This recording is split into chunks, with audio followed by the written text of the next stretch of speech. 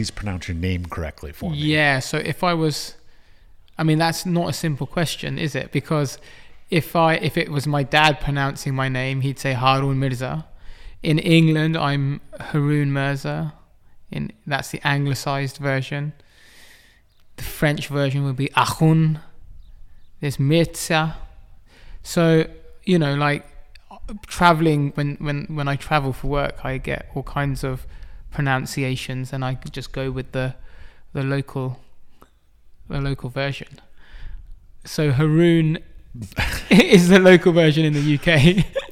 All right. Well, let's take that back a second. So you said your father would pronounce it one way, French would pronounce it. So what's your family lineage then? Well, the name is actually a Persian name. Okay. Mirza. But my family are predominantly Pakistani. My dad was actually born and raised in Africa, in Tanzania. But I was born in London, so it's quite a global family. Yeah, it's a combination of things. Yeah, like my parents and their parents were only born and died like 50 miles away from each other. Well, yeah. I mean, I guess that probably my parents had the same situation more or less. But now, yeah, I mean. For my kids, for instance, like they're born in London, but they're half Italian, half English, Pakistani. So who knows? Who knows what? It's a question of nationalism as well, isn't it? Like, what is nationalism? Sorry. well, versus globalism as well as also. Yeah, nationalism versus globalism. Yeah. What a tension, right? Well, I'm American, my wife is Czech, so our child is going to be what? Yeah, citizens of the world, I'm all for it. Yeah. All right, so you're an artist yourself, and you were participating in LIAF, the Lofoten International Art Festival. It's a festival, right? Yeah. Yes, I always get the wrong. Yeah, festival. Yeah, I keep on saying biannual, but it's festival. Okay, but it is every 2 years, so I guess it probably should be biennial rather than festival. Sounds like it goes on every year, like Lollapalooza. Yeah, right. But LIAF sounds better than Liab. Yes, agreed. Or Lib. Liab. It doesn't have the same roll off the tongue, does it? So you're part of this particular occurrence of the festival, of the biennial. Sorry. So how did you get involved in it? So I guess, I was invited by the Franceschi, the ragazzi. I call them the ragazzi because they're the guys, although that's only one of their names. And so it was an invitation by them. And, I've known them for quite a while through my ex-wife, Gaia Fogazza, who's also in the exhibition. She's an artist as well. Wait, Fogazza, same name? Fogazza, no, that's Fogazza Ragazzi. So there's a Ragazzi and Fogazza, so it's a different name. Sorry. Yeah, they're not, there's no relation. Yeah, there's no relation. There's nepotism, but no relation. It's a little bit of nepotism going on here, dare I say it. As in, I know these guys, but I only ever worked with them recently. But wait, nepotism in the arts? That's shocking. Nepotism in the arts. Well, the thing is, the way I see it is like healthy nepotism and unhealthy nepotism. Well, there's also there's professional nepotism versus like family nepotism. Like if a father just gives his son a business just because he's his son, that's something. That's a family business. Yeah. I get that, but that's fine. I don't mind that, but there's it depends on whether that son's an idiot. But in the end, that there's in that instance, I guess it's a sort of a lineage thing. It's a legacy thing, right? A lineage and a legacy. I love those, but nepotism. And also, but that's inheritance is the same thing, right? Sure. So passing on a business is just like Yeah. Okay. easy. Bad example on my part. Okay. Right, Nepotism here in this particular situation. So what's the? Well, I guess the question would be: so you say you were invited because you've had previous relations, almost previous relations with the curator. You've had previous working. It's not like Bill Clinton or anything. Yeah, like that. no. It's not that kind of relationship. No. You've had previous working relations with the curator. Yeah. So like, how did you all meet in the first place? Well, through my ex-wife. So she is friends and has a professional relationship with them because she's also an artist from Milan. So that's how I got to know them. But then I recently kind of worked with them. I mean, I was doing a project and they kindly helped realize this project because I was shooting in Milan during the pandemic, and I needed to with the production I needed to get hold of certain type. I needed to get hold of bus or like there was like some things that I needed to organize in the city during the pandemic, and these guys stepped in and really helped out, and we even did a shoot in their apartment in Milano. And so that was the kind of first time I worked with them, but that was me sort of approaching them, asking for help. Otherwise, I hadn't worked with them. I kind of knew them just from from the connection. Yeah. Okay. But then, this is where a working relationship formed, and I think, in the art world, we call it the art world, but it's not. It's an industry like any other industry, right? In this magical world. Well, that whole thing, like the idea of calling it art world versus art industry versus art market, they're all the same thing, but they're all very different things. Yeah, well, I think there is a difference between the art market and the art industry, because generally what happens in the art market is not really reflective of what happens in art. Whatever. Which I mean, like, there could be the most significant and interesting art being made by artists or collectives or whatever, but that doesn't mean it has any presence in the art market. So the art market and art production or art making, the industry of art, is somehow there is two different things going on there. Oh, I'm sitting here with a sort of mocking look on my face, but I mean, I totally agree, and whenever this topic comes up, I always sort of am looking for somebody to convince me of a better way to sort of differentiate those, because the art world, people don't like that word because it's almost too big. Yeah, I think it's kind of the arts industry makes it sound a little corporate-y kind of thing, which I'm sort of wishing that wasn't the word either. And then of course the art market is really just commodification, sales, and money transactions. Very transactional. So like trying to find some better way to explain that, because I mean, the idea of the art institution is the fact that basically it's the producers, it's the actual practitioners, it's the creation with no basis in worrying about money, which of course is a lie because we all worry about money, but it's the hope that we can not worry about money. But anyways, well, I guess the point is with artists certainly, and then this extends to like curators and museum people as well. A lot of people don't do it for the money. And a lot of people make art for free, essentially.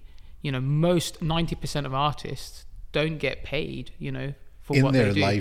In their lifetime, perhaps ever. When I say I'm an optimist that way. When I say artist, I mean like, everyone from like Sunday hobbyists, Sunday painters to people that are doing major museum shows. Okay, then I'll absolutely give you your 90% on that then. Yeah. I'm a bit more of a snob. I wouldn't include this. Yeah. Well, I kind of include everyone that kind of does things that have this, that there is no real world utility to them, to these things, like. Now that's a fascinating description of art.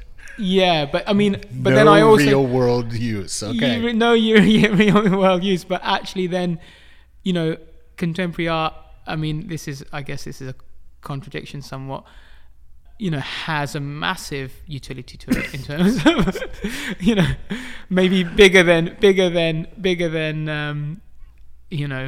a laptop, for instance, that you would assume has a lot of utility, but actually So it's a double-edged sword. So there's, on one hand, you don't do it for the utility, but the utility is much greater. It's more sort of societal use. Yeah, it's cultural, but yeah. also economic. With the market side of things, there's an economic utility. Let's not to talk it. about the market. I have a feeling. No, I'm talking about like when I say the market, I don't mean necessarily people that sell art. I'm talking about gentrification, how gentrification happens around culture. So like areas in places or cities that are inhabited by artists and musicians and culture, that those are the places that have the highest rate of gentrification. So that's because the artists make it cool. Yeah, well, maybe, but it's a thing. It has so art itself has this economic utility, is what I mean. Oh, it absolutely does. But yet the problem with that is that you can't quantify it. No, you can't quantify. That's why it's exploited. I know, exactly. Like if it could be quantified, we could then easily be reimbursed or paid for the service. It's just, some places do quantify it. That's the thing. I think Scandinavia quantifies it quite well. Even Ireland, for instance. Yes. They there's no tax. Now there's even a stipend, maybe. That's right. They are. So it's like, a universal basic income, right? Correct. For artists, right? Yeah. Now that's quantifying it. That's validating. I love that. I'm thinking about moving there just for that. Yeah, that's incredible, right? It's not eligible for me. I'm not a citizen, but I would. Yeah. But like United States, forget about it. In the UK, going the same route as the United States, Is it? It's okay. Totally. The Arts Council that once was is no longer, what it says on the tin. I was going to say, I thought it was some really, powerful, influential lobbying kind of group or whatever. Like they actually did good. Yeah, they do. There is, but it's very tricky now. Like most of it is not 100% funded. Now it's like match funding, so you have to get private money. So it's actually becoming more and more like the United States. And there's no the problem is there's no tax relief like the United States. So it's kind of neither here or there. So it's pretty bad. Austria is better. Scandinavian countries are much better. France has a union. Yeah. So I always just find it really funny how people always use the United States as an example of bad. Well, it's not. The thing is, it's just a different way of doing it, which is completely Just to be clear on this, I think it's horrible. So I'm on your side. America is amazing in its art market. Yeah, totally incredible. So great commodification, great sales, great sort of marketing, branding, whatever kind of stuff. They are magnificent at that. But as far as the great ideas and the great opportunities even, I don't feel like America's the place for those things necessarily. Yeah, sure. I guess it's to do, ultimately it's to do with what the promise of democratic capitalism, and that's what America is sort of founded on. It's this convergence between democracy and capitalism. I love it how it's funny. My parents, well, my father in particular, always corrected me. America is not a democracy. It's a republic. Yeah. It's a republic. Oh, really? But so he's always said that. It's true. Yeah. Well, yeah. I agree. I'm not disagreeing. Yeah. But it's fascinating that your father's always told you that. Always correcting me because I'm always great. What about democracy? And he's like, you don't live in a democracy. You live in a republic. And I'm like, wow. Fine. Your dad sounds pretty progressive, or quite sort of. Well, he's a priest, actually. Oh, really? Yeah. Wow. Episcopal. So Anglican. None of this adds up for me. Thank you. You understand my family very well now. That's good. Yeah, we're an interesting family for sure. He's a priest for his entire career. He retired. He now is a Russian iconographer. What? A Russian iconographer? Specifically, he does 13th and 14th century Byzantine Russian icons. Oh, wow. He teaches it. He produces it. That's what he does. Yeah, that's insane. That's quite a career shift. Well, it's still a religious practice. Yeah, I guess, so, it still fits. Yeah. And he actually had his... he got a bachelor's degree in art. So he actually has an art background. So it does fit for him. But you know what? I always thought that being a priest or, being a person of God is like a not a lifelong, like a, how would you describe it? It's like a commitment that that's just your calling in life, and that's what you do. To then go, actually, I think I fancy doing something else. Oh, no. He did a full career and retired. So, like, he was a priest his whole... My dad's, like, 80 years old now. Yeah, so I know, but, like, the idea of having a career and being a... It's a job. It's a job. And the church is a company. Yeah, this is it. Well, this is what I'm talking about, That's good. That's what I'm clarifying for you. Like, I remember being a kid and, like, showing up for, they call it vestry meetings, but you could call it, like, a board meeting is basically what it was. And they sat there and just talked about money and how to get it and how to spend it and how to use it. And all, and I like, asked my dad, I'm like, is basically the church a company? And he's like, yeah, absolutely. We pay taxes. We do our thing. It's just like a company, because if they don't have enough money, they have to close the church. And I mean, there's a hierarchy to it. You're going all the way up, bishops, cardinals, blah blah blah blah. But I mean, not in his church, but it's a company with a whole series of managers, middle managers, higher managers, all that kind of stuff. So that will give. I mean, I guess that's why he would come to the conclusion that the United States is a republic. Well, he was also a priest in Washington, D.C., so we were around a lot of politics also. But it is a republic. It is a republic because a true democracy is one person votes on everything. Like, so, like, anytime there's a new bill, everyone votes on everything. Every single person in the country votes on every decision. That's a democracy. Yeah. We vote to have a representative who then votes on our behalf. So therefore it's a republic. Yeah. I guess there's different sort of schools of thought in democracy itself, but also there's a very efficient tax collection in the United States. The IRS. I don't know why we're talking about America so much. I know. It's your action that's doing. We've gotten way off topic. I mean, you just brought up the IRS. Like, fuck, dude. Like, seriously. But I mean, like, I want to make it clear: the IRS is the opposite of efficient. Yeah. Well, just to be clear. No, maybe, but no, most inefficient government organization in all of America. But anyways. But the United States collects tax pretty well, right? I mean, it's not like people pay tax, more or less. But they do it in such a conniving way. I fucking hate it. Like, here, okay, I'll give you some... I have no idea why we're so far off topic.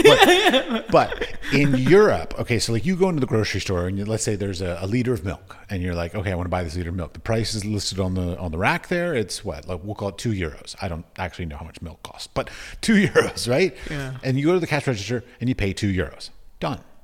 Right. It's simple, transactional. Yeah. You know this. This is how it works. Great. In America, you go and it says $2. And then you pay the tax on top. Right. And then you go to the cash register and it's $2.16. Yeah. And it's like, well, why the fuck didn't you just put that in the first place? Why are you, like, hiding this from me that I then get, like, this added on thing? Yeah. Why didn't you just include it in the price? So much easier. Yeah. Like, I love it when I go to European stores. Yeah. When I see a price, that's what I pay. Yeah, and I don't have to sit there in my mind and think, like, okay, but how much is the tax here? And the way I have to add that amount. And I'm really bad at math and like. Yeah, but it's even worse in restaurants. No, because because here you're like, you have you have the price, what it is, 20 euros, and then it says, and there's 12.5% added as a tip, and that's it, and then you got the total, and that's it. You just pay that. There's no maths to do. I love it. I love it. In America, they always say, like, should we take? Well, you take between 10 or 15%, depending on how your waiter served, if they liked them or not. And I'm like, why? This is not a popularity contest. It's a competition. No, everything is a competition. But it's not. Everything. This is the thing. This is what like. And this is a great way to get back to the arts. But go on. This is a great way to get back to the arts. But it is like a competition. Like the funny thing about. I saw a seagull outside. I'm so obsessed by those things, but the competition. Yeah, this idea of the American dream or the Constitution. Like the whole premise of the United States is based on, here's a piece of land. There's people there, but they don't understand ownership. There's no concept of ownership. They're like egalitarian sharing. Those folks. native people that have been here for centuries. So let's not worry about them. Wherever you put your flag and you just fucking run for it, right, and put it down, that's yours. And put a fence around it. You put a fence around it, right, and then you own it. It's yours. But why is that the land of the free? That's not the land of the free. That's like right from the off. It's basically theft and proprietary and ownership. But not only that, but these foreign countries, France, England, all these other countries came in and fought over the land that it was neither of theirs. No one really. It wasn't free land. It was free land. But then this idea of ownership was just superimposed on this land, and the people that didn't really believe in ownership or have a sort of got care screwed royally. Well, yeah.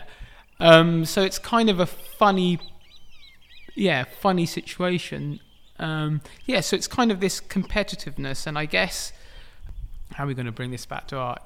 Is art a competition? Absolutely, is art a competition? It's an interesting dilemma because on the one hand, it is okay. Well, I mean, but only because of egos.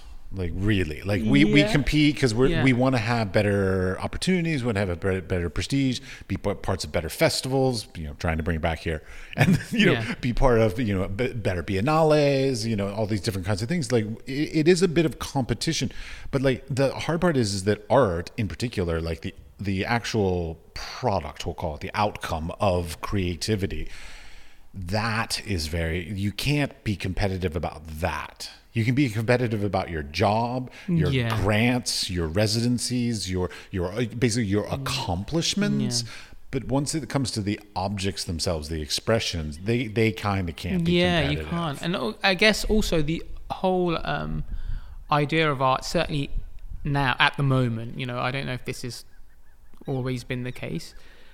The very idea of it is like this kind of unique voice. It's your own personal voice, and it's unique, and it's it's irreducible. Well, you hope it's unique. It's an exception. Yeah, you hope it, right? But that's the idea, right? There's a lot of copycats in the world. Yeah, there's a lot of copycats. Yeah.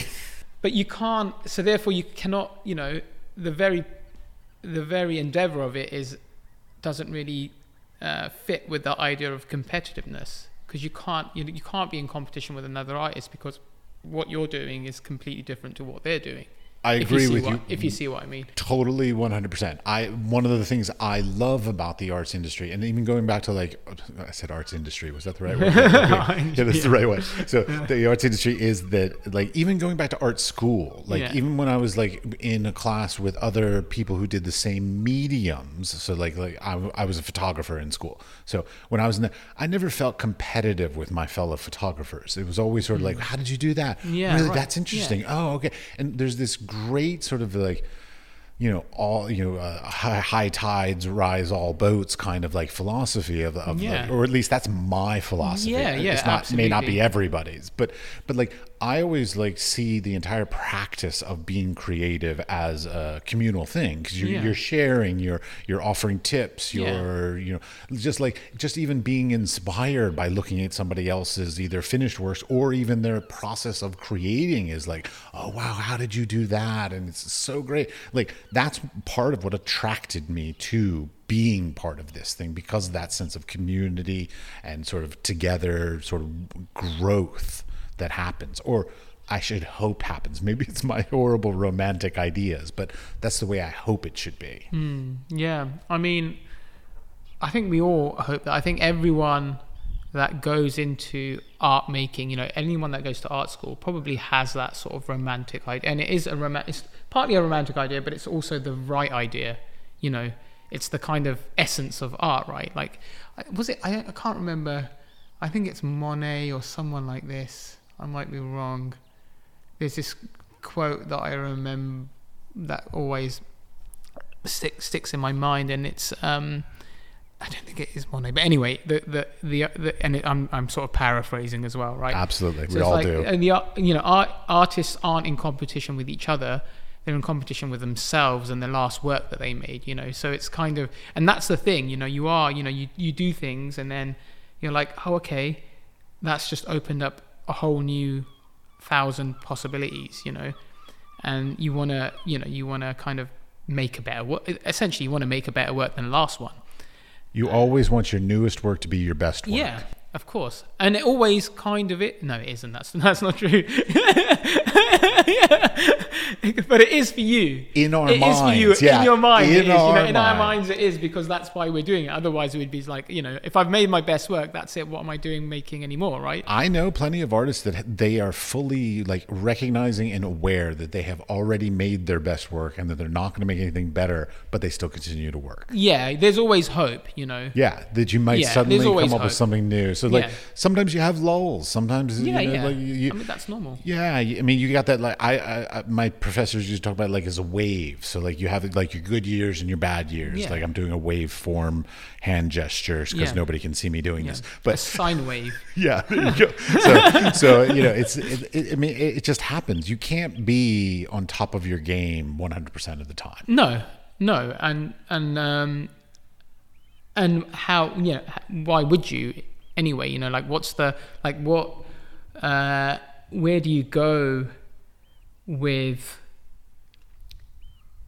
something, you know, like I think great works of art in the end are things that accumulate a whole bunch of stuff and they sort of apex, and then it becomes a great work of art, and then, you know, it's the apex of that sine wave that you're making, and so it takes a lot of like practice, trial and error, and there are going to be a lot of sort of like, you know, mediocre things on that path to get to that apex.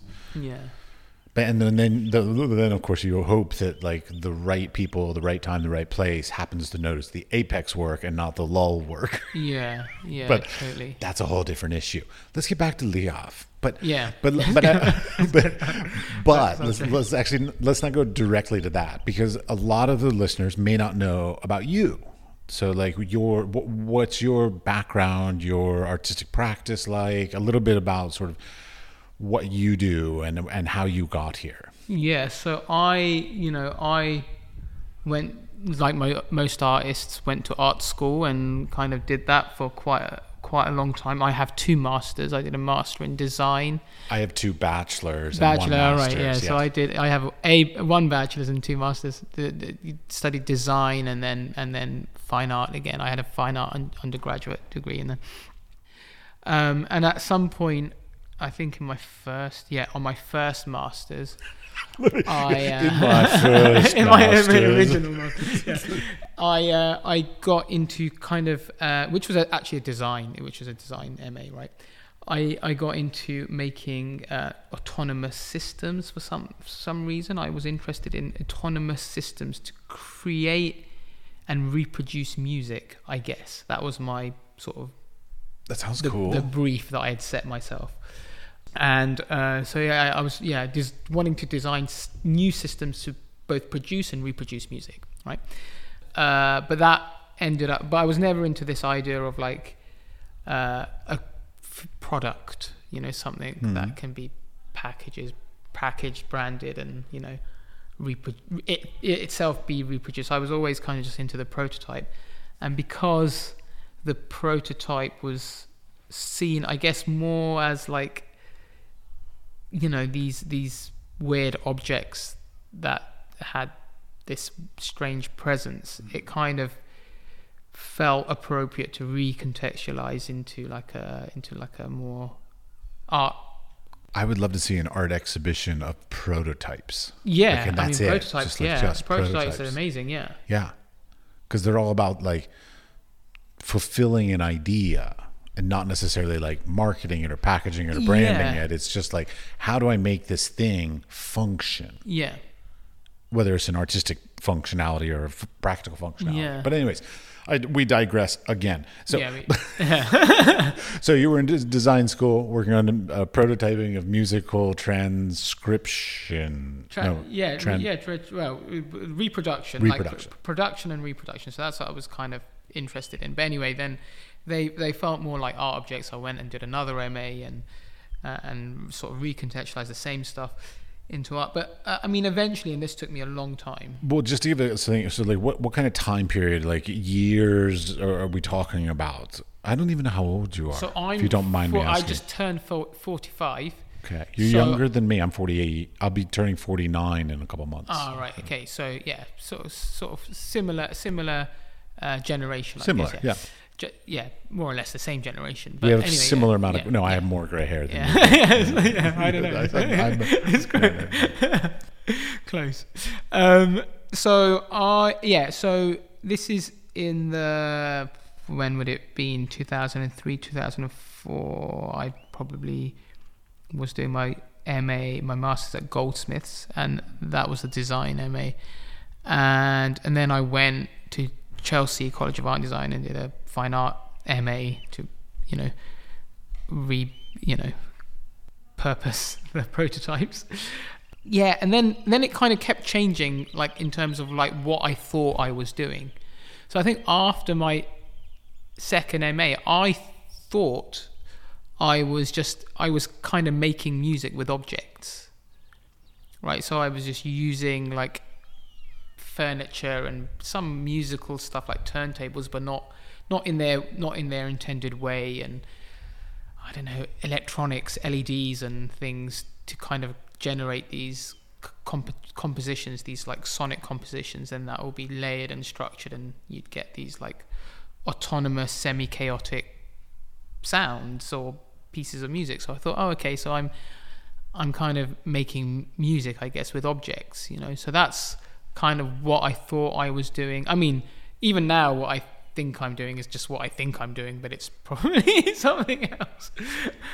Well, it sounds like you're from a conversation that we had over dinner just before starting this recording. It sounds like you're still sort of doing things like that. Yeah. So that's for sure.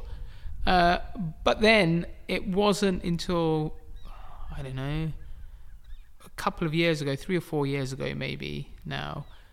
So for some time I thought I was, my work was that of a composer, but not necessarily a composer in the traditional sense of music, chamber music or writing music, because I don't read and write music and I'm not working with instrumentalists or anything like this. But you have to have a decent ear for what you're doing. I'm not even sure if I have a decent ear. I mean, like, there's a certain amount of, because if you have a certain amount of musicality to what you're producing, you have to like at least understand sort of tones and rhythms and things like this. But but in a very phenomenological way, in a very like intuitive way, not in a completely untrained way. I was going to say, can you read music? No, I can't read music, but I DJ'd for a long time. But could you, like, if you heard a particular tone, could you say that's a middle C? No,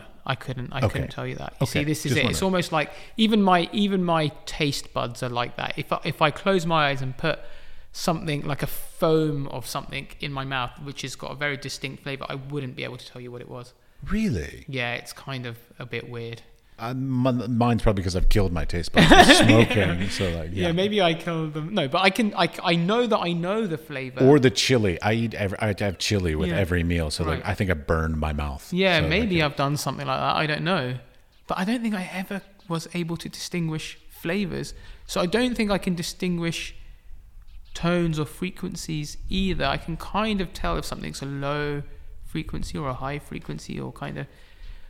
But I'm, like I work with musicians quite a lot, and they can say, "Oh, that's middle A," or that's, C minor, or whatever. Like, is there a C minor? I don't know. So I don't even know. I have no idea. Okay.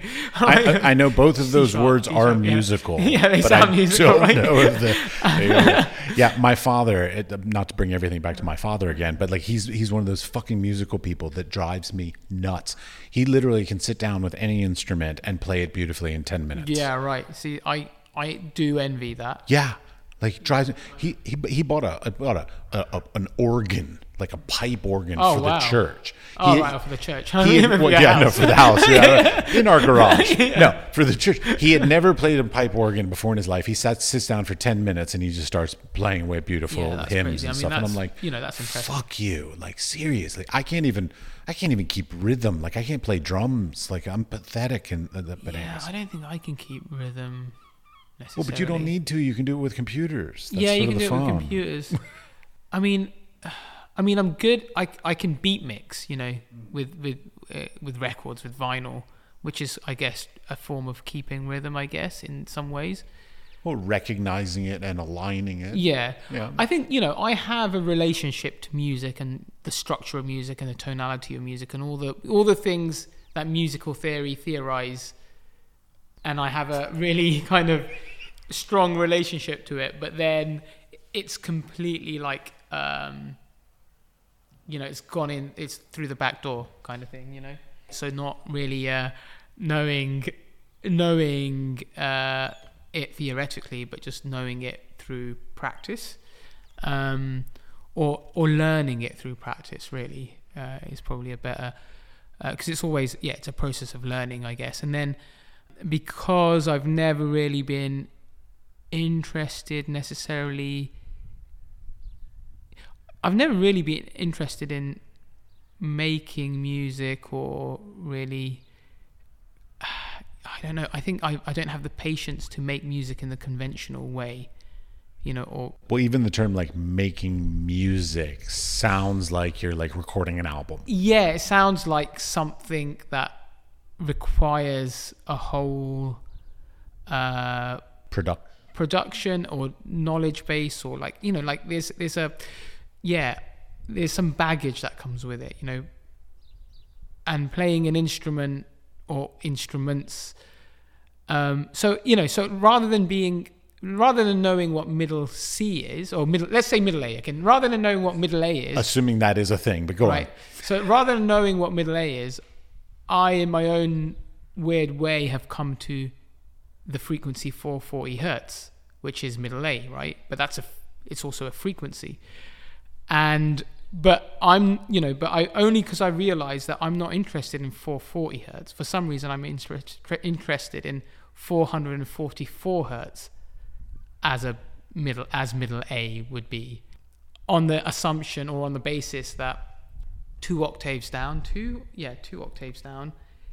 is 111 hertz, which in conventional music would be 110 hertz. Okay, I'm assuming that what you're saying is correct, so we'll just roll with it. Yeah, we'll just roll with it. Yeah. It might be bullshit. I might just be making it up on the spot. I don't know, and that's sort of the fun. Like, maybe you are. Well, this is from my understanding. From my understanding, fair enough. Musical frequencies. 83% of statistics are made up on the spot. Yeah, made up on the spot. This one isn't made up on the spot, but I might have got it wrong when I made it up. But let's not say anyone's right in the world. Let's just say everyone has their own. It's truth, all artistic interpretation. Yeah. It's fine. Go on. So, as far as I understand, middle A in sort of the Western canon of music is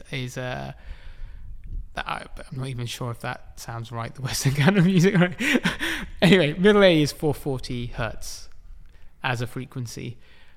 And I, during, the last 10 years or so of working with sound or electrical signals and creating sounds from electrical signals, have been working with frequencies as opposed to notation.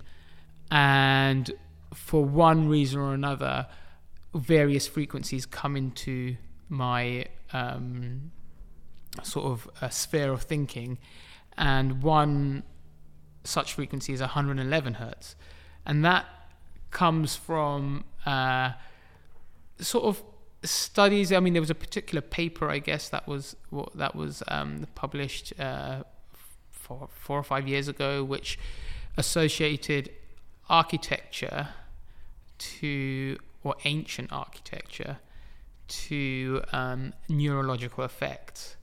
So, or neurological, sort of changes. So, so across Northern Europe, probably around here as well, there's lots of ancient sort of prehistoric, megalithic or Neolithic sites these are more like long barrows and sort of chambers that have been discovered that are kind of built into the landscape, and a lot of them have a resonant frequency in the room of between 110 and 112 hertz. So they've been carved out specifically so this not the size but the combination of the size and the shape of the room means that the resonant frequency is 100. The average is 111 hertz. Okay, wait, just to play devil's advocate, were these actually carved, or is that a natural phenomenon? No, they're carved. They're man-made rooms, chambers. All right. And so nobody really knew why that would be. And they've done all kinds of sort of experiments in there. There's something to do with like smoke when smoke is present in the room. It makes interesting patterns at that frequency.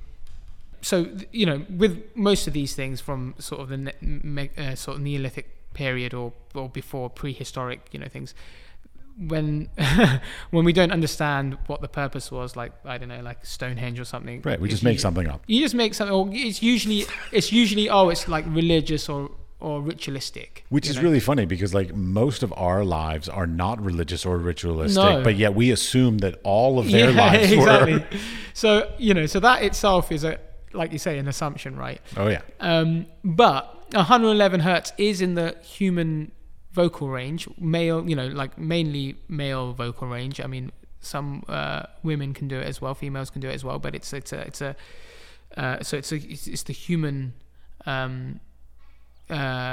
It's within the human range, but that frequency. So 110 is within the sort of normal, Western sort of musical scales, whereas 111 isn't.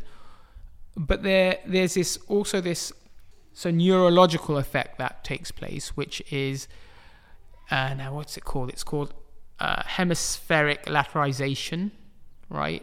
Reversal, right? Which means, and let me try and explain this. So, which it means that if you, this idea that if you're left-handed, you do most of your dexterous things with the right side of your brain. Yes. Doing the opposite around, and other processes happen with the left side of the brain. But if you're right-handed, that's the other way around. But they found in a study, and these are neuroscientists, they found in a study that when exposed to 111 hertz of light and sound, there's this kind of flip that happens. So when you normally do certain cognitive functions with the left side of your brain, suddenly it flips to the right side of the brain, and they don't really know why. They don't have an explanation for it on,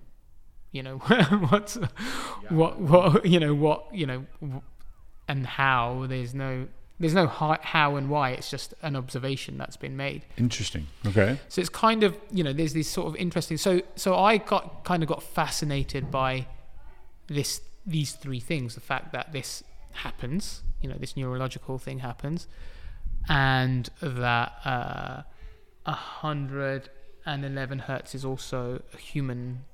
It's within the voice range, and that this ancient architecture has this relationship to it. So that frequency became a frequency that I would then commonly use in my work. So programming light or electrical signals at 111 hertz and doing things with that, and that would be seen as light and sound. All right. So now bringing this forward to LIAF. So no, really, I mean, I'm trying to because you've given us a great background of sort of who you are, what you make, why you make it, even, and some of your fascinations. So now, one of the things that, part of the reason for this particular set of episodes in the podcast is to talk about how does your existing practice of you have these interests in these things and these techniques and these methods and these philosophies and theories. And then you've now been sort of connected with a curator and this biennial, because we're going to use the term biennial because we like it better. And So like, how does that relationship happen? How do you sort of like try to balance like what they need and want and what you need and want to try and make sure that the entire process sort of works well? Well, they were the process has been quite sort of treacherous in the sense that, you know, there was a plan and we've deviated from the plan. So originally I was going to come here and do this residency. Maybe it was going to be a bit longer, and I was going to stay on a lighthouse, which is really quite inaccessible. That sounds great. Yeah, and in the lighthouse is a recording studio, so there's lots of equipment there. Wait, there's a lighthouse here with a recording studio? Somewhere, yeah. Somewhere there's a lighthouse with... A remote lighthouse? Yeah. Okay. Yeah. Great. And so, yeah, you can only get to it at certain when there's a low tide, and I'm not entirely sure where it is. We didn't even end up visiting. But so that was the original plan, and kind of... you know, was sort of, you know, what we were working towards. But then there was practical, everyday, real life, and I could only really come during the kids' half-term period, and it meant that I was bringing the kids with me. But the lighthouse the kids aren't allowed on lighthouse. It's like for over 18s only, because I think there's a sort of health and safety risk with let's see, a very tall thing that people can fall off of easily. Absolutely. Yeah, I think it's partly that, but also I think the accessibility you have to get, you know, on and off. You know, I didn't fully understand what the problem was, but you know that it was a problem. So I ended up staying here. So that was already like a spanner in the works. Just to be clear, when you're saying staying here... Oh, sorry, staying in Svalbard, which is not where I was already... It's not a remote lighthouse. Yeah, it's not a remote lighthouse. So still in the archipelagos in still northern in the archipelagos. Norway. So still on the islands, and but a bit more child friendly, let's say. Interrupting children, you know, those kinds of kids that we have. And I would say this area is moderately child friendly, though. It's not 100%. It's a pretty rugged area. Yeah, it is, but they're very good with sort of coastal situations. Your kids, but not every kid. Not every kid. Yeah, I tried to tell these guys that actually my kids probably would be fine with the lighthouse, but they have rules, you know. So that's that. So, but you know, Francesco, the curators, had just sort of said to me, you know, we want something, you know, maybe sound based in the show. They haven't really said much more than that. It's a good call. You're kind of a sound artist, but yeah. I guess so. Yeah, I guess I could. I mean, I kind of really find the term sound artist a bit only because my work is so visual, you know, so it kind of takes, you know, sound artist is just 50%. I feel like it's only half of what I do. So it's fair. It's very rare, extremely rare actually. Like I don't think there's only been an instance recently where I've presented just the sound without any visual. Then I will correct myself. Yeah. Then you are an artist who works with sound. Yeah, that probably. But you know, anyway, it's pedantic. It's not. As artists, we're very sensitive to those labels and terminology. Like I get it. It's fine. Like I mean, I work with photography, but I'm not a photographer. Right. Exactly. Yeah. So like I'm totally fine with that. Yeah. So that was kind of the only invitation, but. You know, I mean, I'm just interested in a lot of stuff, right? Generally, just a lot of stuff.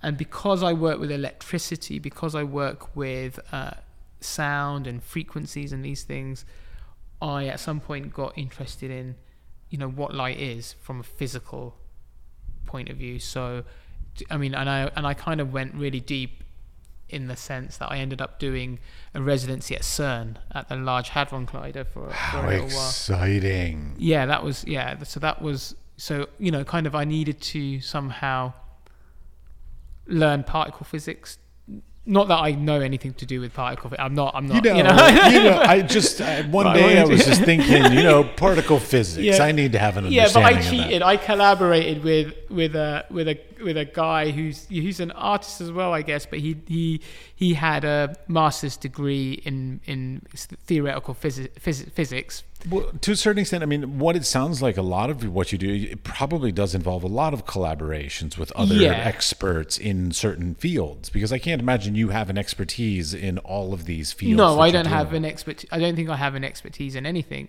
I mean, the thing is, the exchange with Jack Jelfs, this person that I'm talking about, he wanted to bring his work back into art, because he was originally, his parents are artists, and he was a musician for a while, and then he suddenly had this sort of aberration to go and study particle physics. Yeah, exactly. Right. Yeah, of course. Yeah, those rebellious kids. Yeah, exactly. I'm gonna go to Imperial College and do theoretical physics. Fuck you. And work at CERN. Yeah, exactly. Come on. And so our exchange was, I kind of was, I mean, not that I taught him anything, but because he literally taught me, a lot about particle physics, like literally, because he does it for a living as well. I know what the word particle and I know what the word physics means, but I'm not sure what particle physics is. Oh, so it's like fundamental, so what the building blocks of what all of reality is made of. Which is what CERN is there for. Yeah, which is what CERN is there for. This is what also CERN, what they say to the world, that's what they're there for. But they're like, in the end, they're like the rest of us. They're just doing their thing, and they're just doing cool things on a really big scale. Yeah, really big. Yeah, and a very impressive scale. But for us, our project there was to do with consciousness. It was to do with the relationship between matter and consciousness. Which is something that physicists that's a nice really small inquiry. Yeah, like a tiny little, tiny little thing, And then we answered that question, and then we went off and did it. Good. Then you went out and had a beer. Got it. Okay. So and when you get to the crux of what physicists at CERN are doing, they're like, in the end, they're like the rest of us, and they don't really know. They don't know. They know that they don't know. They know that they're not going to answer the questions like, what are the building blocks of reality, and who are we? Where do we come from? The most interesting physicists know that that's like what, CERN as an institution has to tell the world to be able to get its funding to do what it does. Right. Like artists do. Artists do, right? Like we all do, right? So it's quite a humbling in that way, but it's also incredibly fascinating and just like profound, the work that they do there, the way that they're able to like really look deep or observe. Nobody's ever seen an electron or a proton or any of these things, but they can observe what they do. They can make measurements, on these things that are so tiny, that I mean, to some degree, it's completely abstract, But then, we interviewed a bunch of physicists there, and you can ask them a question like, "Is maths an ultimate truth?" Right? But guaranteed, half of them would say yes, and the other half would say no.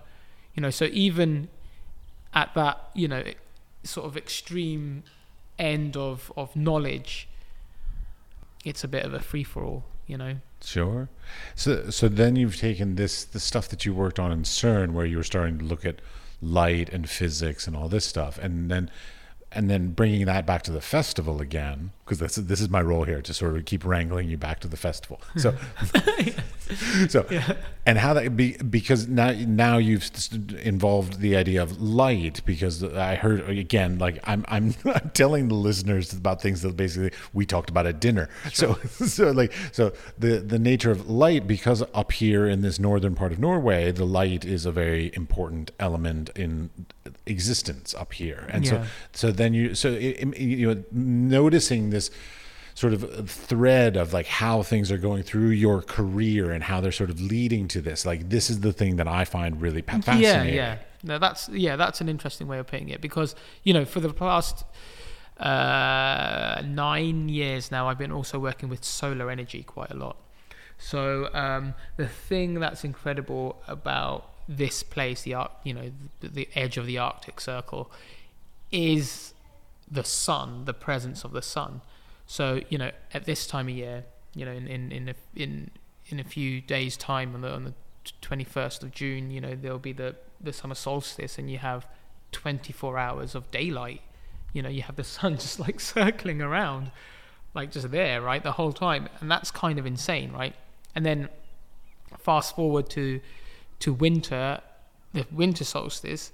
Yeah, you have zero sun, but you have the aurora, which is which is particles from the sun coming and combining with the gases in the air. The what are they? Electrons that get charged. They're charged particles, and they combine with the electrons in the atmosphere, and they emit photons. They emit light.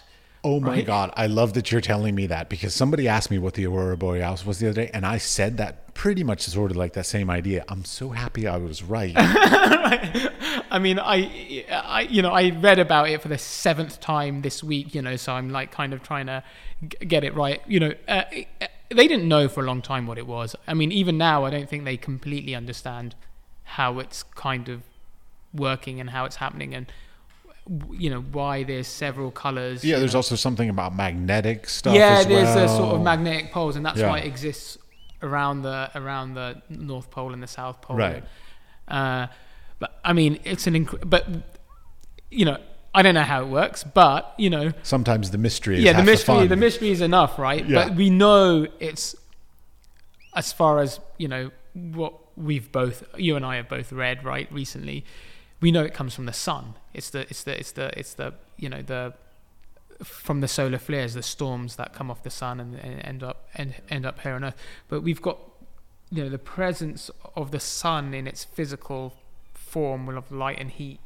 24 hours in the summer, and then you've got the aurora, which is also light and sound as well. Actually, the same processes cause sounds in the atmosphere as well. They're not actually connected to the aurora, so it's not like the aurora is making sound, but the solar storms, the charged particles also do something else in the atmosphere that creates sounds.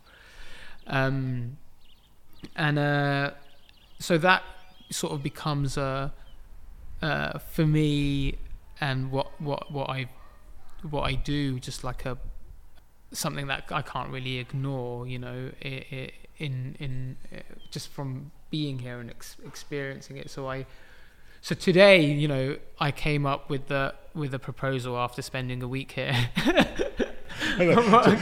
So after my entire life experiences and the fact that I've been like working with these curators for the past year and a half, today, June 4th, with less than 3 months before the project is meant to be fulfilled, we came up with the actual idea.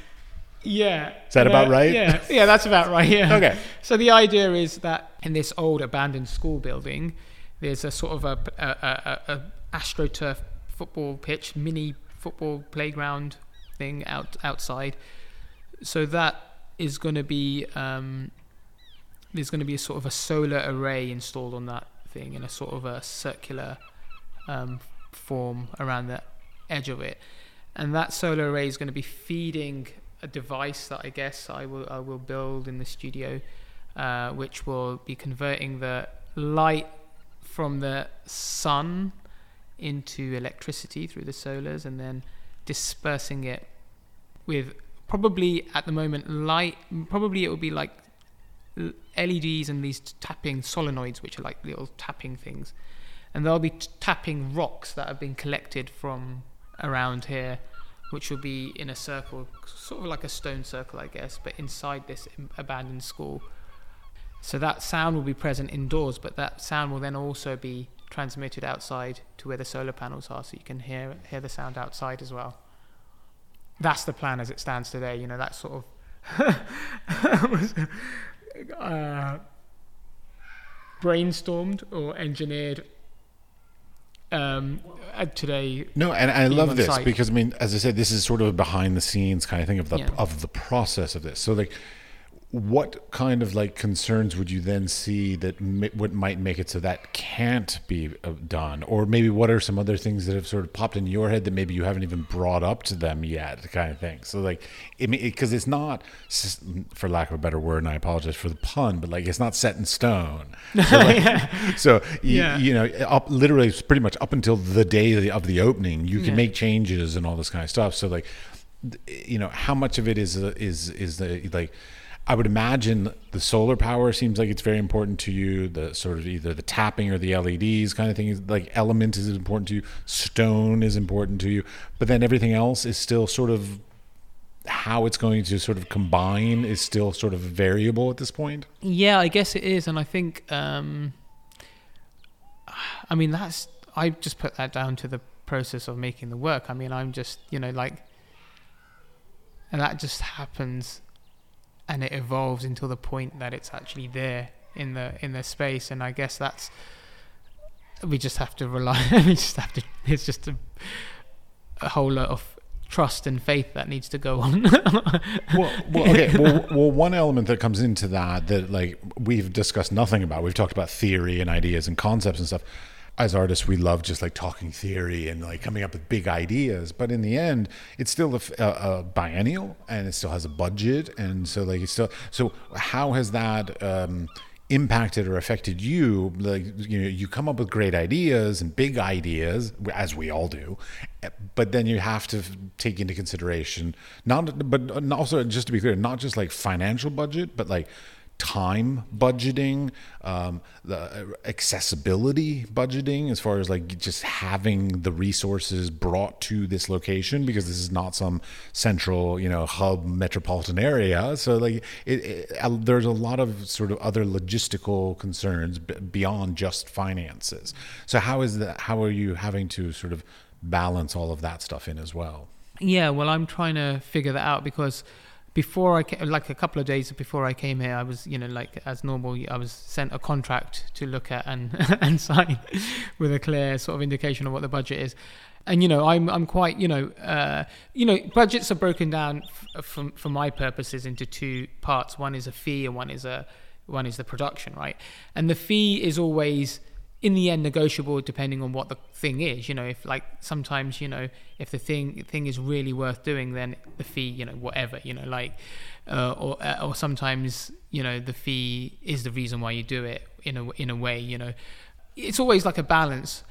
And well, I guess the fee is never the reason why you do it. That's kind of silly to say, because you would only really be in a situation, because I never really, the thing about the fee and the budget and like this kind of contract only comes up really late in the conversation. Really? Yeah, I mean, certainly the conversations that I have, I don't talk to institutions or organizations or anyone about money until they bring it up. And sometimes it's a bit of a problem, and sometimes it's all right. But, you know, so basically what I'm saying is, like, the fee is like a negotiable thing in terms of like what the situation is, you know. Certainly. But the production budget is a production budget, and certain things cost certain amounts to do. The studio has to run, and people have to be paid, and overheads and things, you know, and fabrication happens, things need to be rented and whatnot for. Wait, I just want a little clarification. Yeah. You have a studio with employees? Yeah, well, actually, currently, I have a studio, but there's no employees. Since the pandemic, there are no employees, and I only at the moment I'm working with freelancers, and that seems to work really well for now. I guess I'll have to go back to the employee thing at some point. But actually, this is a more sort of non-hierarchical kind of nicer way. Actually, working with people, with freelancers or people, some of these people that I worked with for years, and some of them were employees, and then they became freelance, and it's a kind of a nicer way of working somehow. So I don't know if it's sustainable. I'd prefer to continue working this way, but. Well, I would imagine, because like the artistic lifestyle is not 40 hours a week, production all year round, always having something to be done, and that has a budget to pay an employee kind of thing. So like, I mean, freelance seems like a reasonable way. I mean, sadly, of course, I would love to hear that, you know, we all can afford to pay full-time salaries, health insurance, you know, the whole thing. That would be great. But, you know, unfortunately, that's not the world we live in. Exactly. So producing things, and, you know, that does actually cost something. And I'm pretty sure that what I've proposed or what we've discussed today goes over what's, you know, been presented as a budget. So that's a conversation, I guess it's going to be the next. Are they aware of that, or is this just something you're thinking to talk to them about? No. I've already brought it up. I've already said, you know, this is going to cost a little bit more than what's in there, but then, you know, it's, you know, everything's a kind of a negotiation. Sure, some other artist in the festival might be under budget. Yeah, exactly. We don't know. You know, we don't know what the. I've never known an artist to be under budget, just to be clear. It's under budget. Yeah. So, but then there's also, like, you know, beg, steal, and borrow. You know, like, you get sponsorship, or you get, like, people to chip in, and, you know, like, these kinds of things, and other people to help. I mean, galleries can help sometimes, or we can, you know, you can bastardize things from before, you know, instead of, like, fabricating new things, you know. So there's always ways, you know. Just to be clear, are you represented by galleries or a gallery? I've been represented by a gallery, quite an international gallery for the last 11 or 12 years. If you just say, like, oh yeah, Pace Gallery or something, I'm like, it's Listen Gallery, so they're quite, you know, they're kind of a White Cube, you know, Serpentine.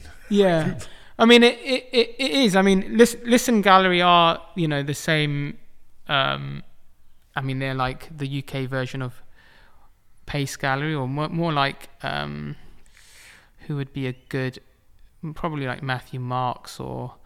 All names I recognize. Yeah, I know. Listen, I mean, I know the gallery. Listen. Yeah, they have two spaces in Chelsea. Yeah, in New York. Yeah. Okay. So very impressive. I mean, I'm very sort of envious, quite honestly. So I mean, you know, but there's also this love-hate relationship with galleries anyway. You know, because I have pure love, so I have no idea what you're talking about. Well, you know, the thing is, it's like there's this idea that galleries sell your work, but good galleries don't, I guess. I mean, this is a complete assumption or a idealistic way of thinking, but good galleries don't sell your work. I'm romantic, so it's fine. Go ahead, yeah. Yeah, good galleries don't sell your work. Your work sells your work, right? And good galleries are there, and they're very kind to you when the work is selling. So if the market is hot, then galleries are great. But when the market isn't hot, which inevitably happens at some point, the galleries sort of, you know, go quiet, you know. So, and that's not really the fault of anyone, really, but it means that it's you know, it's a tricky thing, because one minute you're like, you know, shit broke, you have no money, you know, you're kind of like making ends meet and doing your best, and then the next minute suddenly you've got lots of like surplus income that you've never had before. This is just my experience. This is obviously not everyone's experience. Everyone has different experiences, of course. But my experience was going from absolutely, you know, nothing, coming from a very modest working class immigrant family, to suddenly having, you know, doing what I thought was kind of a hobby, basically, not a vocation, not a job or anything like that, to suddenly having quite like more money than I could ever imagine even my dad ever having in a very short space of time, and then building a life based around that sort of infrastructure and income, and then suddenly it disappears again, you know. Nobody tells you that, you know. The galleries don't say, oh, by the way. Well, some do. Some do. Some are good. Like, I mean, I remember being told, like, you know, like when things are hot, be sure to always save some money, because things will be cold at some point. Yeah. I guess they did. They do tell you. But that doesn't mean we listen. Yeah, but we don't listen. I mean, I certainly didn't listen. I certainly didn't think. I just thought, well, this is it. You know, it's all like. it's all north from here, right? That's right. Yeah, I mean, the theory of an art career is it's a line that goes straight up. Yeah. Or like, well, on a diagonal is what I'm sort of drawing, but like it progresses better. Yeah, but it's still that waveform that you were doing. It really it's is. Like, Yeah, it even is financially. Yeah, everything is a wave function. So. Going back to your work, the whole of reality is a wave function. So based on particle physics, based on particle that he physics, now has a mastery in. Yeah. So you kind of don't really expect that. I've kind of completely digressed of what you were saying, but you don't. There's no expectation of. At some point, there's no expectation of, because the thing is, the value of your work doesn't decrease. Correct. That's the weird discrepancy, right? So your work just continues as an artist, just continues to get more and more expensive, right? But then you can't sell the work for cheaper at any point because that will fuck everything up, right? Yes, previous collectors will be angry because you've now devalued their work. Yeah. So, but it means that when it's not hot, or where it's reached this sort of peak of like, oh, actually it's gone beyond that threshold, then nobody buys it anymore, right? Or for some time. Those are the tough years, and then you have to remodel. I mean, I guess what I did was, so for many years my work just became about production and fees, so I was relying on literally this kind of thing. It was like fees and production budgets. And that kind of worked actually for a while. It was kind of fine. And what happened that ended that? I'm guessing it was probably like either 2008, the financial crisis, or the COVID. No, because 2000, I actually didn't really start making any money. It was the financial crisis that actually helped me, because it was a moment where, it was in 2011, 2012, where I started selling my work. 2008, I think that's when I graduated. That's when I sold my first work. But it was so fucking cheap that it was like, because, right, we're not going to, all the collectors are like, oh, they don't want to spend money in the middle market. They'll still buy. This is what happens when there's financial crisis or like pandemics or whatever, right? Meteorites and, asteroids and tsunamis, right? What happens is the middle market crashes. The middle market on everything, the middle market crashes, right? Yeah. So the blue chip is fine, and then there's an emerging market, like a low end market that people take punts on, and they can still.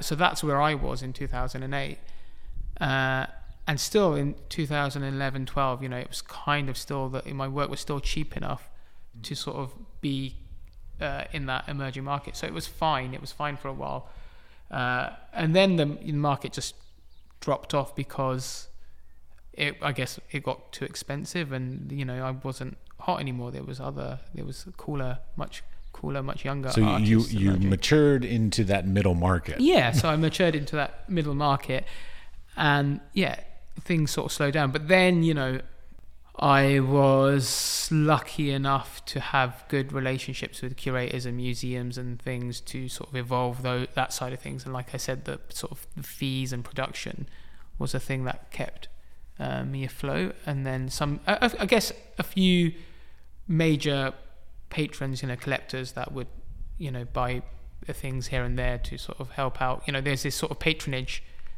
part of the.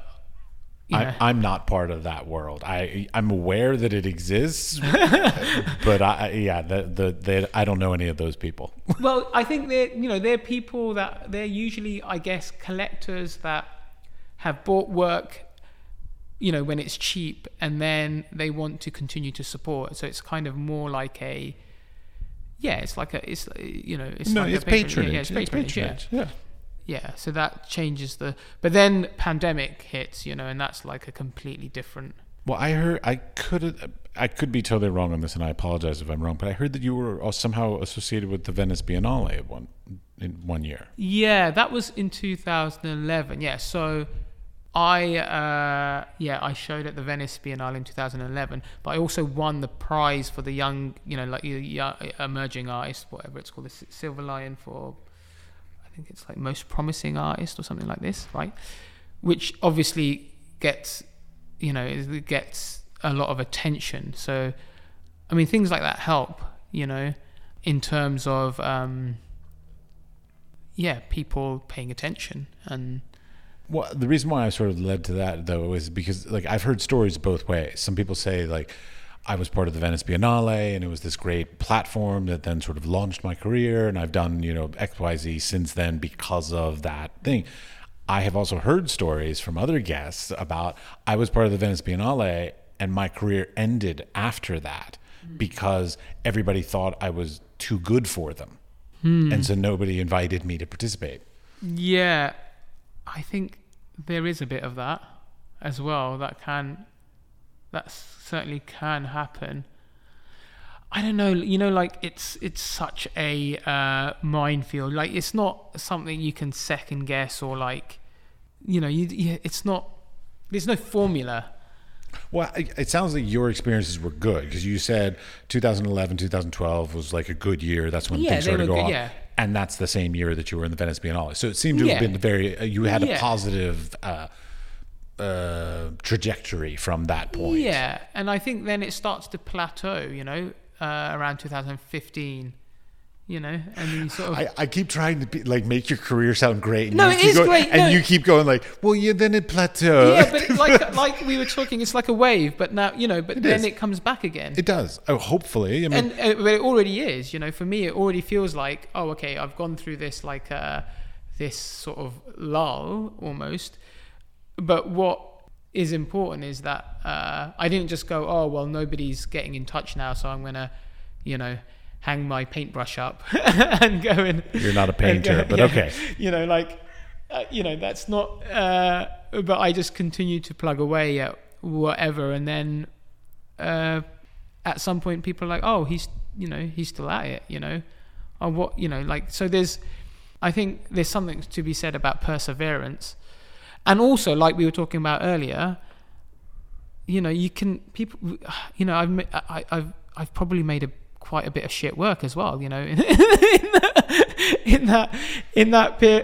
I didn't say that, just to be clear. No, but we all do, we make things that are interesting, and then we ride off that for a while, and it doesn't necessarily mean that everything else is going to be good until you kind of really get your head down and start, or some shit happens in your life that you have to think about things in a different way, and that comes out in your work. So I imagine it's a combination of all of these things, but it's not like, hey, here's a career. It's just this exponential curve that keeps going. The exponential is by itself a unsustainable thing. It always turns into a parabola. Yeah. So it curves around and goes. Well, you just hope that, I mean, the curve, the sin curve that you're talking about, you just hope that the curve gets bigger, taller, not deeper in the sin, but higher. So you hope that the next better thing you do is even better than the previous kind of thing. we look at I was joking about this wave function thing earlier, but like you say in physics, all of reality is kind of understood as a wave function, right? And we look around us now, and everything, if you look at the stock markets, people just literally sit there and look at these waveforms day in, day out, Bitcoin, like crypto, crypto is crazy for that. NFTs. We're not going to go into that. No, we're not going to go into NFTs. I'd love to, but we're not going to. Would you really love to? What, talk about NFTs? Yeah. I mean, we can. Do you want to? It's a rabbit. It's another fucking rabbit hole, isn't it? Okay. Here, let's finish up the LIAF part of this. But there's something that you brought up though is so you do festivals and sort of commissioned works and things with institutions and stuff. What's the relationship? How do galleries care about that, or encourage it, or discourage it? What's the relationship? Because they're about, for all practical purposes, sales. But you're producing works that, for all practical purposes, are unsellable, kind of thing. So they're sort of site specific, very time specific, even kind of thing. So how does that balance out for you? Yeah, that's tricky, isn't it? Because the cynical side is that galleries, their interest is commercial. I mean, don't get me wrong. They could sell this product. I called could. it a product. They could sell this industry. Boy, that was Freudian. But they could sell this piece of art that you produce for this festival to a collector, and it could be transported anywhere. But I feel like that's not an obvious thing. It's not. It's not an easy sell. I mean, I'm gonna be like, you don't frank, say. No, yeah, exactly. It's not like my gallery. The thing is, I work with a really good gallery. Like they don't put any expectation on me on what to produce at all.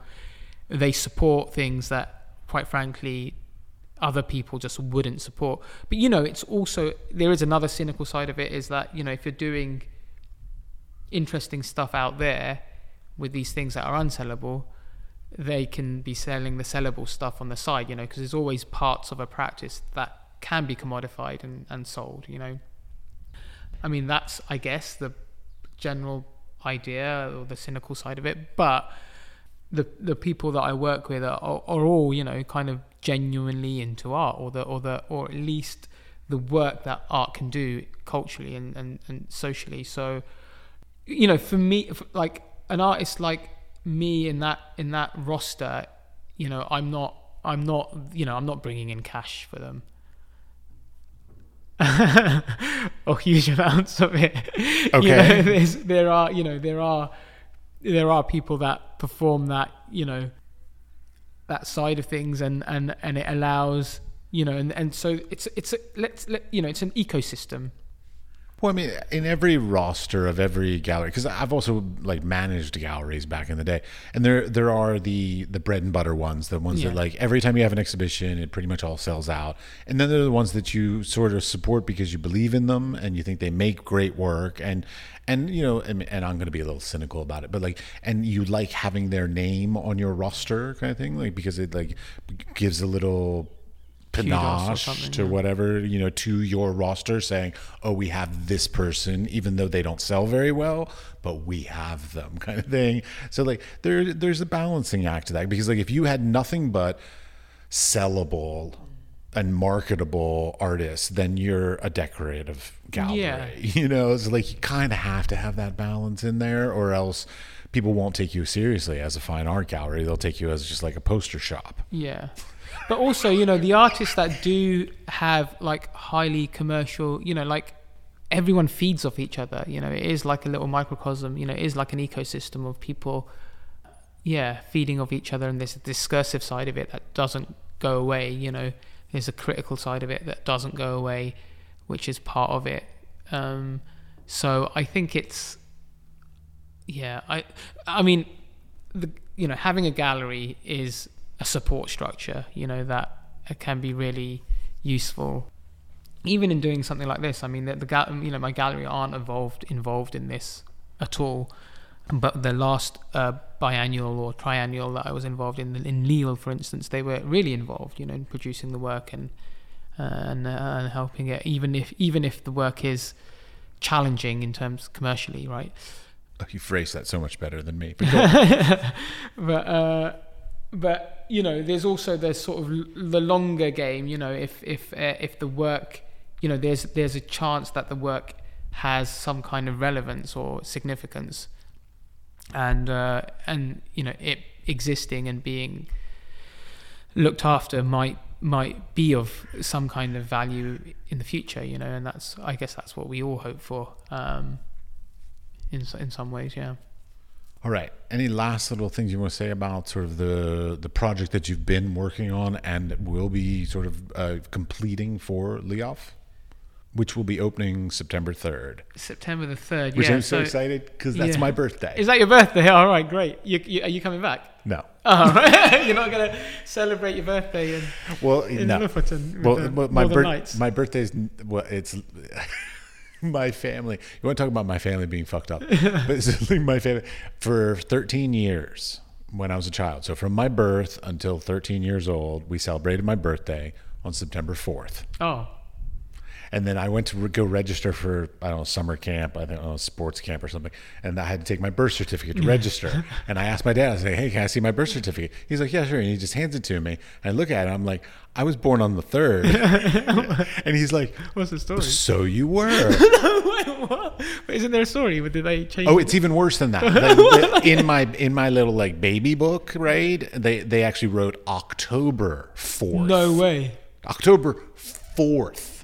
So they got both the month and the day wrong. How did they mess that up? And then they even engraved a silver spoon, like they did for children at the time. And they did October 4th also. So like they fucked it up all around. So like for 13 years, and to this day, my baby book still says October 4th. I mean, that's kind of cool. I like the idea of people not knowing when they were born. I mean, legally on my birth certificate, I know exactly when I was born, but my parents don't care that much. Yeah, well, fine. I'm.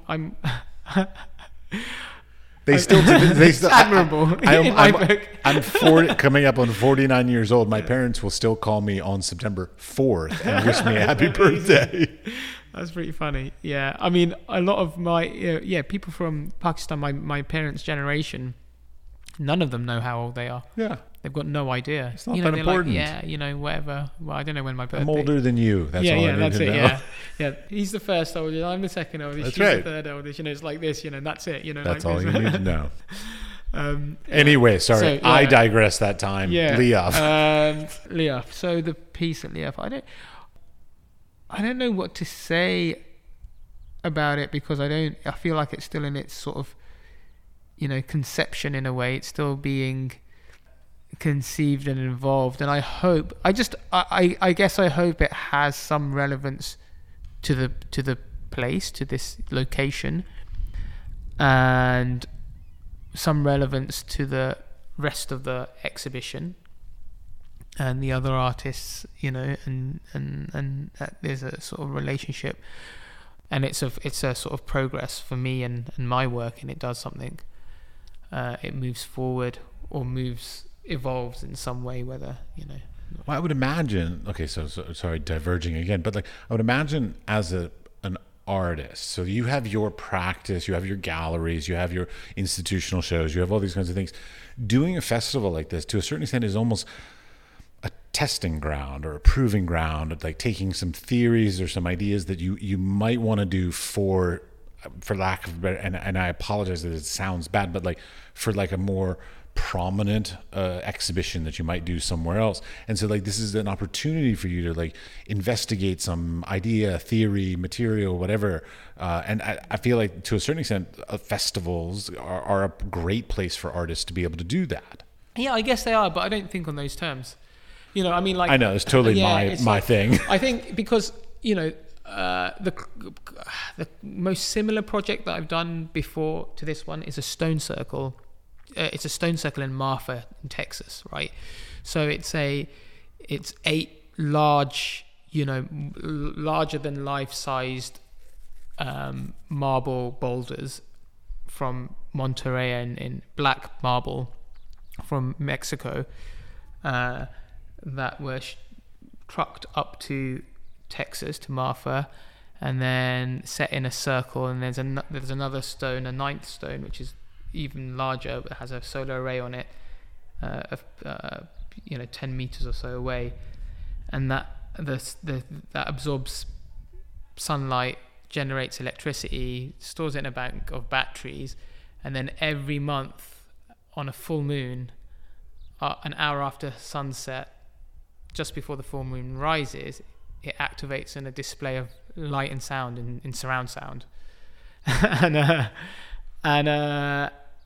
then the full moon rises as it sort of happens, and that was an experiment in a way, but yet a fully formed idea. But also a fully formed idea, yeah. Well, and don't get me. Yeah, I guess I made it sound less important, but I mean, in the end, just like everything else in the art world, like your name is going to be associated with it, so your reputation is still associated with it. So you can't just say like, well, this is just a test over here. Don't take this. Yeah, exactly. You can't take it. Yeah, you can't say that, because then because everyone has to believe in it and trust you. And that's right. So you always have to say this is like a thing, and it was a thing. You know, I mean, it was like the whole process was pretty fucked up because, you know, we spent 5 years doing this project because it was supposed to be, this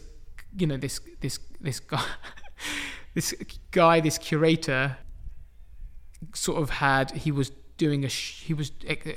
sort of curating a show in Martha, connected to the music festival that happens there, Martha Myths. His name is Griffin Rue, and he said, have you got any ideas for like works? And I said, yeah, solar powered stone circle, and then the director at the time was like, yeah, that's a good idea, let's do it, and we were like, okay, so it's like February now, it's going to be in September, yeah, we can do that, right? But we didn't know, none of us knew what we were getting ourselves into. None of us knew how much it would cost or what it would entail. So yeah, so literally 5 years later, I was going to say, like, just to carve marble slabs would take longer than that. Yeah. We ended up, realizing it, and it was a kind of a labor of love and sort of like massive stressful moments, like the stones getting stuck on the border and all kinds of stuff, the politics of the border politics, and anyway. And then on the night of the unveiling, now this is the kind of on the night of the unveiling, it rained. No, it's kind of worse. So on the night of the unveiling, we're in the desert in Martha, and when was it?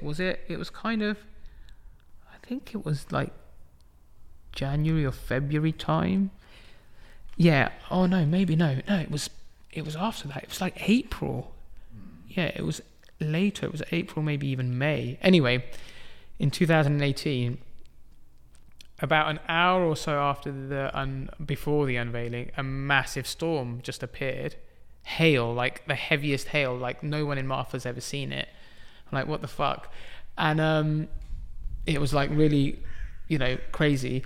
And the technician who was sort of leading the production in Martha sort of called me and said, look, this has happened, so I'm going to just test the piece. So he tested it and it worked fine, but he couldn't switch it off, he says, but it doesn't reset. And I was like, okay, well, just let it do its thing, and then when the time comes and the moon rises, it will just set off again. Fine.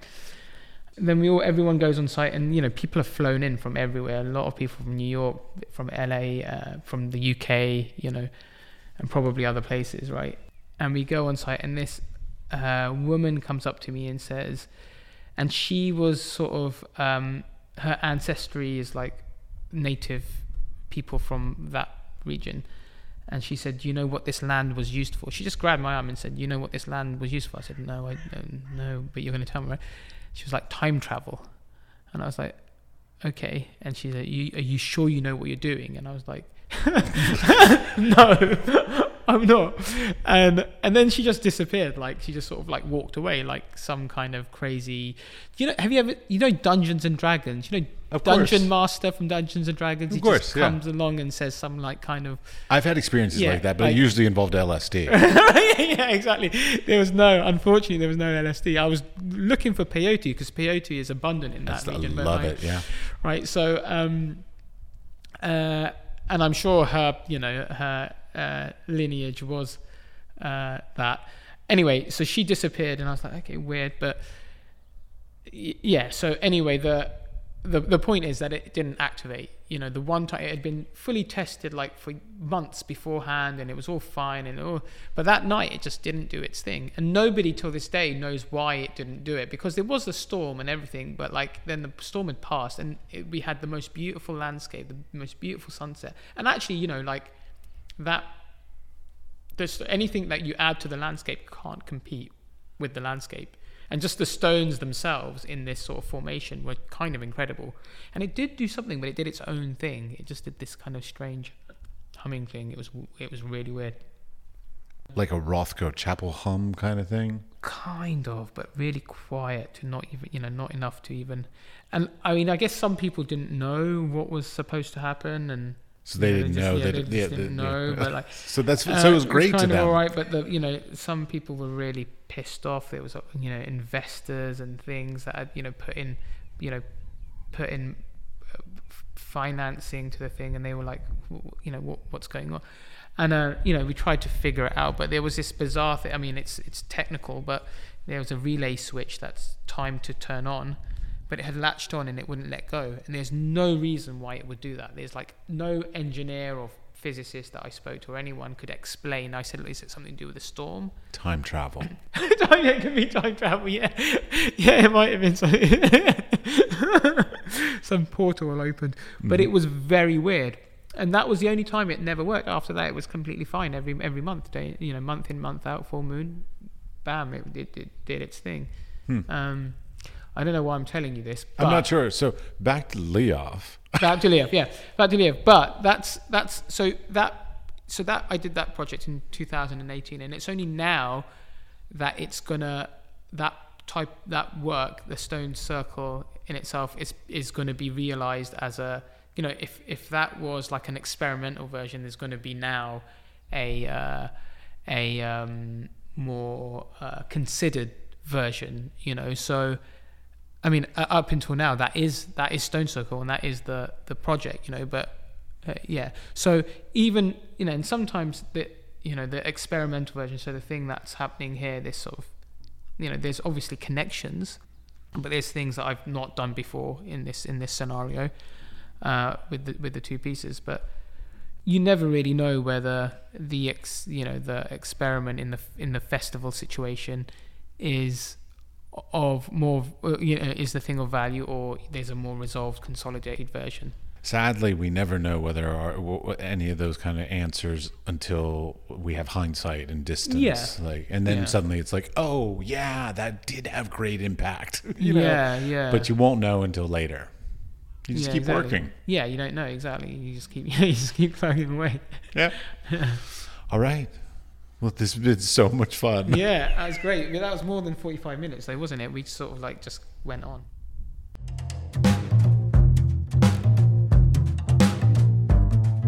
Before you go, we would like to thank you for listening all the way to the end of the episode.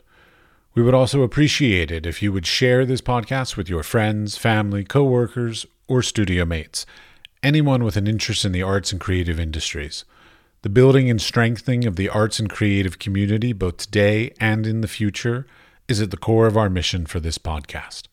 They can listen and subscribe on Spotify, Apple Podcast, or wherever you get your podcasts. We are produced by 5014, and the music was created by Pete Bybee. The Wise Fool Art Podcast is supported in part by an EEA grant from Iceland, Liechtenstein, and Norway, in an effort to work together for a green, competitive, and inclusive Europe. We would also like to thank our partners Hunt Kastner in Prague, Czech Republic, and Kunstsentrene i Norge in Norway. Links to EEA grants and our partner organizations are available in the show notes or on our website, wisefoolpod.com.